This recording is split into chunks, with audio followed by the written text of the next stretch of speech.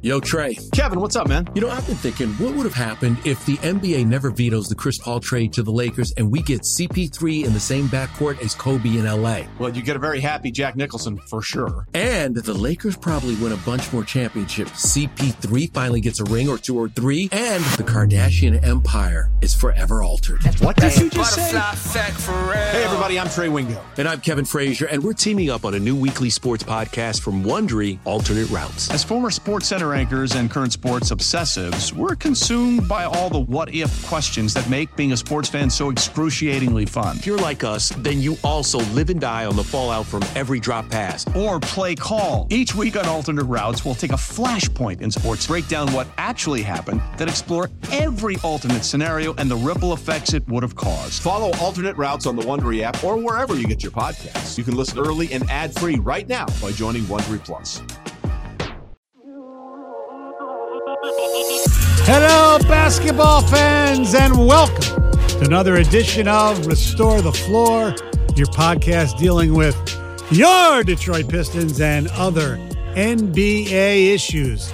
And before we discuss anything that has to do with the Detroit Pistons, introduce the co-host. I'm Stoney, by the way, and this is Evan Jenkins, the king of the KC. What's up, Ev? You know, just enjoying a beautiful day here in southeastern Michigan, trying to stay on my feet because it sounds like it'll be pretty slippery later on. But I'm doing great. I'm pumped about NBA basketball, not because of the NBA All-Star Game, not because of the Rising Stars, not because of the Skills Challenge, all because of one Mr. Mac McClung. Yes, the weekend's festivities, overall, you have to grade it maybe a C- to a D. But the best thing was the slam dunk contest, and it was Mac McClung who I do believe that people went a little overboard. He saved the slam dunk contest. Yeah, I don't know about that. He didn't save it. He made it definitely more palatable. He had great dunks. And to me, as good as he was, and it was cool seeing a little white guy doing what he did. And look, let's be honest. This isn't, he played in the G League. But this is a guy, if you remember, if you follow college basketball, he was pretty good with Georgetown. And then I think when Ewing got there, they got rid of him, and he went to Texas Tech, and he did okay there as well.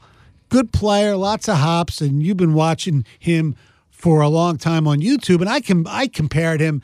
Obviously, he went further in his career to Sam McGuffey, if you remember, the guy that Michigan ended up getting, who had these unbelievable YouTube plays. Olympic bobsledder, Sam McGuffey. That's true. I mean, it's essentially that's what it is his high school tapes was his dunking on the best kids in the nation, no matter where he would go, and it was all these reverses, and you're like, oh my God, this kid can just fly. And then he gets to college, he's doing the same thing, like you said, at Georgetown and then Texas Tech, and then doesn't get drafted, or maybe he does at the very end of the second round, but he has stints with the Lakers G League team. He has stints with the Warriors G League team. Now he's with Phillies G League team, but he was wearing a Sixers jersey, wasn't he? Right. Which I'm like, let him wear the G League. I'm like, the Delaware Blue Coats, baby. He's a blue coat. Let him go with the blue coat. But then him busting out his high school jersey at the end and doing a 540, which, like, if you're familiar with And One mixtapes, like that's where I first saw it in the early 2000s, but you don't really see it often. Right. That's very incredibly hard. But they were trying to call it a 720, and it wasn't. No, I think it was a 540. Yeah, he didn't go around twice. No. But just to manipulate your body like that in the air, when he jumped over the two dudes and then touched the ball on the glass to then reverse it, I'm like, that's extremely tough without jumping over someone. What's great. interesting to me is, LeBron James is one of the greatest players of all time. We all know that.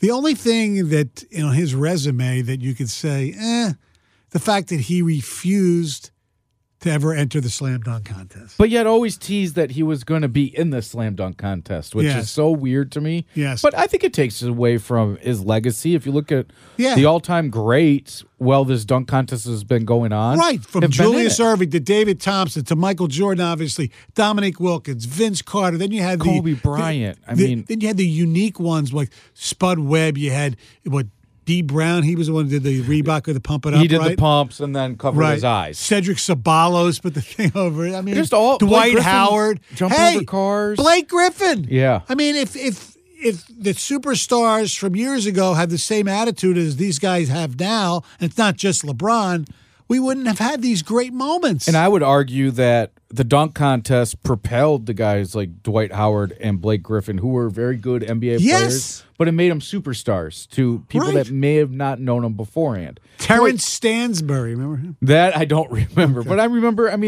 the likes of Jerry Stackhouse and Grant Hill and all of these guys, Larry Hughes, T-Mac was in it that year that Vince won it, and it was... You can go back and look at the 90s and early 2000s dunk contests. Jason Richardson's a prime example of a guy that, listen, he could jump out of the gym. He did it everywhere he went, and he was like, I'm going to do it on the biggest stage of them all. Right. NBA Slam Dunk And contest. what's a shame is that the guys who can shoot, they all participate in the three-point contest. I was kind of surprised Bogdanovich was not selected, by the way. Well, hell, you get guys that really can't shoot Julius that well. Randle. That's what I'm saying. He was a late addition to it. Yeah. But that's the beauty of All-Star Weekend is to do those kind of things. I don't need the skills challenge anymore. I don't really need the whole... The Rising Stars game.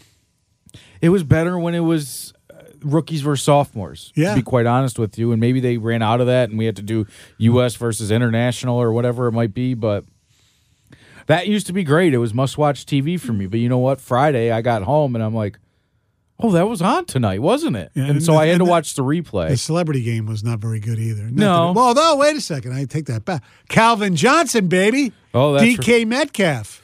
DK is a freakish athlete, and boy, did he prove that. And drug tests. It's a damn shame, right, when you do stuff like that. But exactly. NFL, he's a freak. You saw him at the combine. Right. Why are we doubting it now? The game itself, it's a joke. I don't know what they can do to change it. Maybe monetize it more where these guys have something more to play with, but play for. But if you're making $20-some million a year, what's another $1 million before taxes anyway to some of these guys? I just wish there was more competitive fire in the game. It used to be where at least if it was close the last few minutes, they would actually play defense and try. It never got to that point this year. I actually don't mind how they do the three quarters and then the Elam ending for the end of the game. I don't mind that either. Try something. That's fine, but it's getting to the point where they should just abolish it, just like the Pro Bowl. And that used to be appointment watching for me too. From everything from I would watch the practice on Saturday on. Trying to see the dudes debut their new sneakers, and then how would they interact with one another? Who's going to be the MVP? The MVP, you find out within the first 3 minutes of the game who it's going to be. It's the guy shooting all the shots. Although Tatum came out, most of that was in the third quarter. Yeah, it was cool to see him and Brown go up against one another. But at the same time, the other four are just standing off. So why not just have a one-on-one competition at that point? Did you like the way they do it now with LeBron versus Giannis it was this year, or you would rather have East versus West? I like East versus West. Do you think they really drafted those teams then and there? Because you look at the locker room videos, and I'm like, this doesn't make sense. So they had a jersey made up for each team, right? And each guy. I felt like it was done beforehand, and they did that for TV. But if you look in the locker room, except Giannis messed up. Did he? What did he say? He drafted Ja Morant with reserves. They said no, he's a starter. You can't draft him. That's right. And then they tried the other thing that they screwed up was they tried to do like a Manning cast a little bit with Barkley and Kenny and Ernie on one channel, and it just bled over to the other. It was really bad during the introductions and things like that. But whatever. You always got to try to evolve, but it seems like year after year the All-Star games are really losing their luster with fans, and that's a damn shame because all of them used to be I have to watch this. All right, the evolution of the Detroit Pistons continues. James Wiseman made his debut last week. A decent game. Did what we said he would do: play 20 minutes, score a handful of points, get a handful of rebounds. Right, it's fine. He'll be okay the rest of the way. You just want to see guys like Killian and Ivy and Duran continue to improve. Hopefully, Killian can improve so it doesn't look like the Weavers' first number one draft choice was a complete bust. But first round draft was a bust. Yeah. Well, how many of those guys will be here at the end of their first contract? Will Stewart? I think Stewart will. Obviously, Bay's. Yeah, he's gone. He's gone. And Killian, I don't think so, especially if one of the new guys that they got this week plays well. And we're talking about R.J. Hampton. And you might remember, you talk about YouTube videos. There were a lot of YouTube videos of him before he decided not to go to college. I'm going to go play in the basketball capital of the world, New Zealand. First thing that comes to my mind when I think of basketball capital of the world. But yeah, he had all the hype. He went in the first round. He didn't get a fair shake with Denver. They moved him to Orlando. He had a hot start to start off with Orlando and then just kind of faded away a little bit. And this is Troy Weaver's MO. I mean, it hasn't worked yet with the Pistons. Josh Jackson. I think right now they have Frank Jackson. 4 guys from the 2020 draft in the first round are on this Pistons team. Diallo, Bagley, Wiseman, now Hampton. I think am I missing anybody else who? Oh, Okafor they had at one point, right? Dennis Smith Jr. Dennis Smith Jr. All these reclamation projects. So you got James Wiseman on this team, right. Killian Hayes on this team. Well, if it's that draft, then you still have Isaiah Stewart on this team. You got Beef Stew on this team. R.J. Hampton was 24th. R.J. Hampton. So you got 4 guys from the first round of the 2020 draft on this team. Correct. And where has it gotten them? Nowhere. And that's where at some point you have to wonder, is this the path that you really want them to go? No. With these young guys. And hey, at the end of the year when your team sucks, you can take these waivers, but at some point you can't be getting to this point anymore. Right. And part of the problem that we've gotten to this point, and let's talk about Hampton. He's a decent player. I mean, he didn't play a lot in Orlando because of what they had in front of him. With Fultz coming back, really took his time away because you had ahead of him. You had obviously Fultz, Suggs, and Anthony, right? Yeah, Cole I'm Anthony, sure. Is that the one I'm thinking of? Cole Anthony. Cole Anthony, yeah. So Greg Anthony's kid. So he didn't get a lot of playing time. Maybe change of location and he can develop into what people thought he was going to come out of New Zealand, because right now he's been a little bit of a disappointment. He's not horrible. He just turned 22, right? Right. He's an NBA player, and sometimes but this is his third year, I believe. Yeah. So sometimes it does take long. Now the other issue with the Pistons going forward, besides making sure that they are one of the worst 3 teams in the league for lottery purposes, and Victor, is the coaching situation. Nate McMillan, who most people thought was a pretty good coach, I think a lot of people wanted him here, was let go by the Atlanta Hawks this week. And how it affects the Pistons is simple.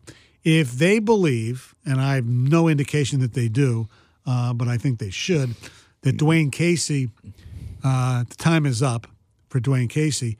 If they're looking at somebody like Quinn Snyder and saying we want him to at least, possibly be our coach, the fact that Atlanta's opening is now, maybe they go after Quinn Snyder now and have him maybe not take over until the end of the season, have your preliminary talks during this season.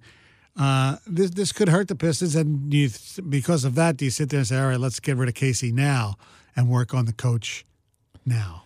See, with Casey, I think it's one of those, people familiar with the Detroit Lions, like Jim Caldwell. They weren't going to fire him during the season. It's a respect thing. Correct. And I think that's kind of what you have with the Pistons and Dwayne Casey, is that the GM respects the hell out of him. Troy Weaver and him are buddies, and he's not – listen, I don't think he's going to allow him to finish what they started, meaning continue past this year, but he's going to let him finish what he started this season.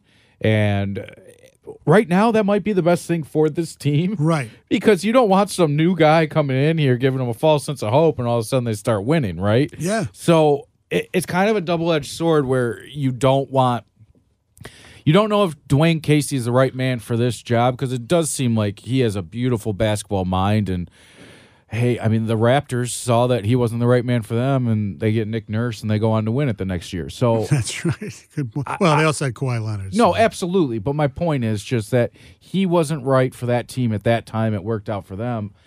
What the Pistons need to do going forward is find out what their core is. You can't keep having every year complete turnover of your team. Correct. And that's what it seems like we're doing here with new young guys who are trying to learn, trying to catch on, trying to do this, that, or the other thing. So if it's Quinn Snyder, that'd be great. great head of hair. I mean, the guy looks like a villain from a Batman movie sitting on the bench sometimes. He's the favorite to be the Hawks' next coach. Betting odds I'm seeing. And by the way, the next coach fired, the odds, Steven Silas is at even money. Dwayne Casey is second at 3-1. And so there's going to be attractive teams with young players. Is Houston's, Jalen Green and Jabari Smith more attractive than Detroit's Duran, Ivy, Cunningham? I don't know. Well, we'll also have to see what happens with the lottery. Sure, and if they get Big Vic, that is one of the most attractive jobs in the league, if you ask me. Right.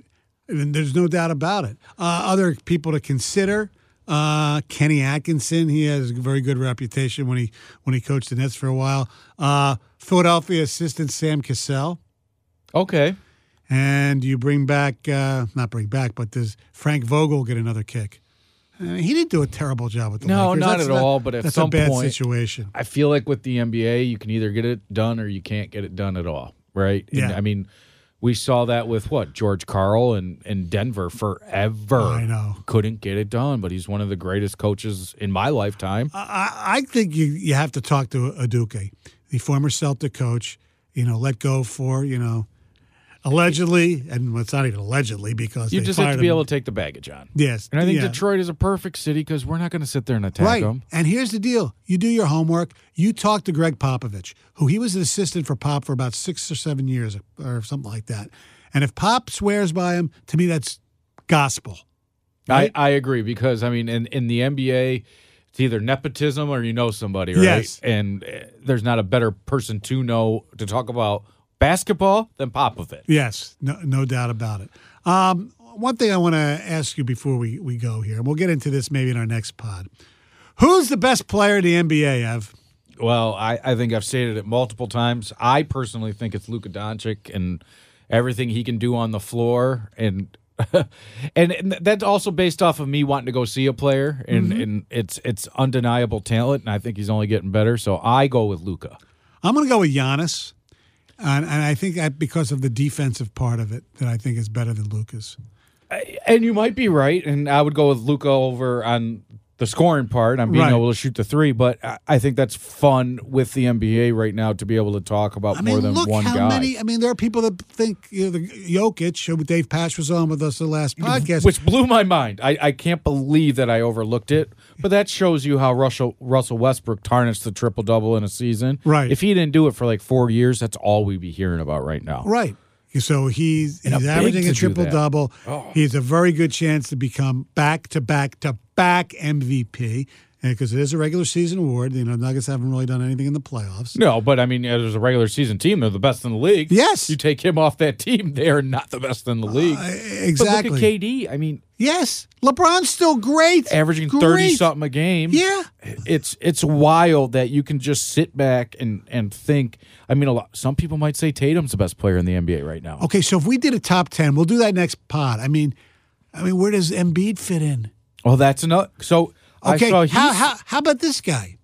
Even though he's just the basket case of all Kyrie is still he's a top 10 player in the NBA. Great freaking player. And okay, so that position. Where's Ja? How many great players are there? There's a bunch, and I just think to make the NBA what it used to be, just get a rivalry in there, get some hatred. I'm not saying that we need a Heat Knicks brawl where Van Gundy's grasping onto Alonzo Mourning's leg, but just a little heat. You know what I'm saying? Get some texts early on. I don't need Draymond to be the only villain in the NBA. And that's what it seems like right now. Yeah, absolutely. All right, so we'll do that next pod. It's Restore the Floor. We appreciate everybody listening. Tell your friends about it. Download and listen because we are here for you. We'll see you next pod on Restore the Floor here on Odyssey at 97.1 The Ticket.